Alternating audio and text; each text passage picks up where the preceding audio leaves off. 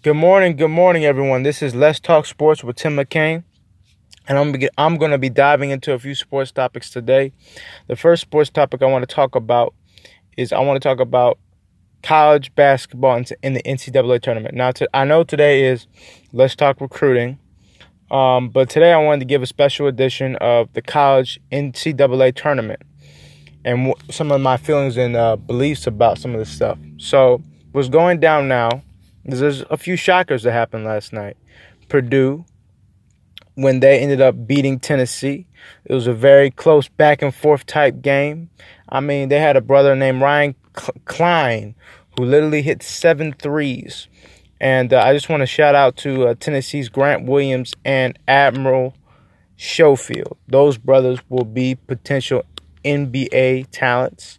I believe the Admiral will be really good. I wonder about the height, though. I wonder how tall they are because they look like they're about 6'9", 6'8". They look about that height, and that height's okay in the league. But if they play, so if Admiral were to play a power position, 6'9", 6'8", it's not really a beneficial height for you. Like, that was one of the issues that people were thinking about with Blake Griffin.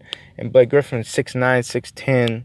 So if Admiral Schofield is around 6'8", 6'9", he could be a potential power forward, but he would have to. I wonder how well he would do in the league. But Purdue won. There's this young man named Carson Edwards, not a kid, a young man.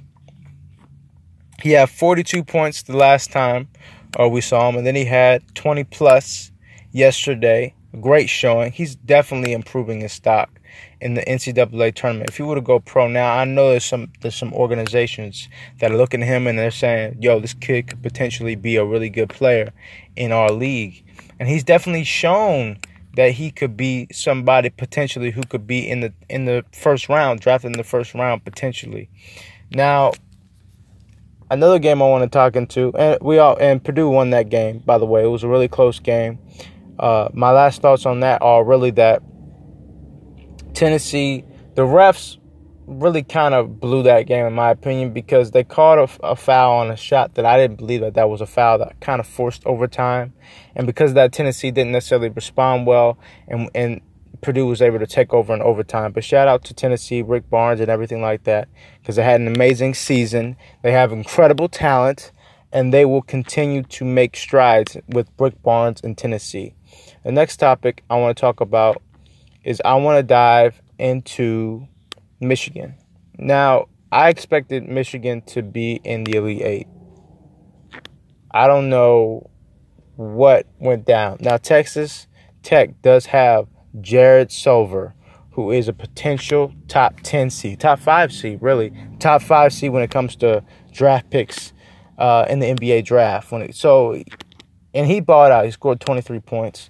But Michigan was 1 for 19 from the three-point line. It's like a James Harden-esque on a bad night. Now, James Harden is going to be the MVP because he's been balling. He's killing it. I mean, no one, I don't care. Giannis is not the MVP. I don't talk about professional on Let's Talk Sports with Tim McCain right now, but side note, James Harden's the MVP, hands down. But anyway, it was a James Harden-esque on a poor night, 1 for 19 from the field, from the three-point line. Xavier Simpson, he's the floor general for Michigan. This brother had 0 points, 1 rebound, and 1 assist. You cannot be the floor general for Michigan, the player who makes everything move, and struggle like that. That is not, they needed you at that game. And I'm not sure what happened to him. Maybe he was sick. Maybe something was happening. Maybe the guy just got shut down. Maybe he was shut down. Maybe he couldn't handle the competition. But I expect that if he comes back, I expect him to at least make some changes.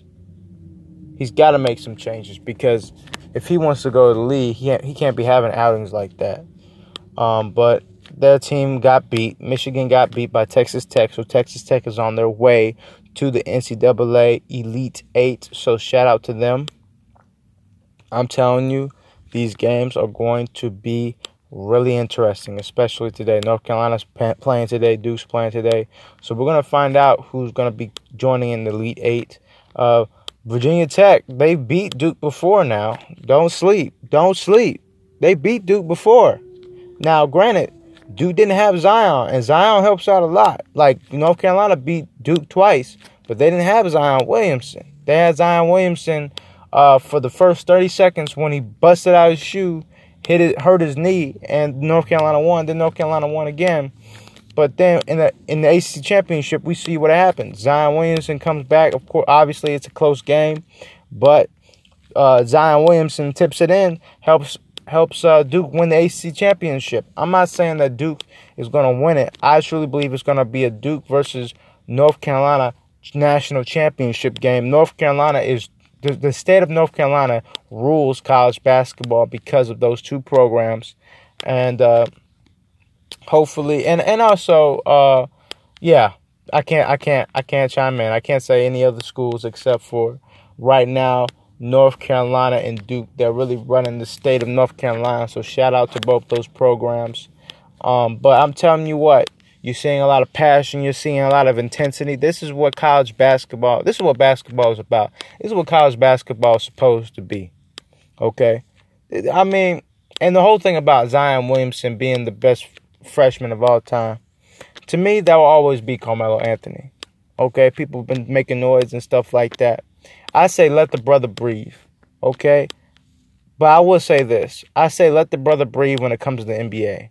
But in college, I'll tell you what, why not ride the wave? Why not ride the wave? Because how many times are we going to see dominance like this? How many times are we going to see energy like this? How many times are we going to see greatness like this? This is something rare. This is something exciting. Why not enjoy it while it lasts with him at Duke? Now, I'm not sure how good of a pro he'll be. At worst, I say 16 points a game. At best, I say 20, 22 points per game because he's not going to be a leading scorer. He will be somebody who helps. He'll be a second or third option. But I tell you what, he definitely is great at Duke.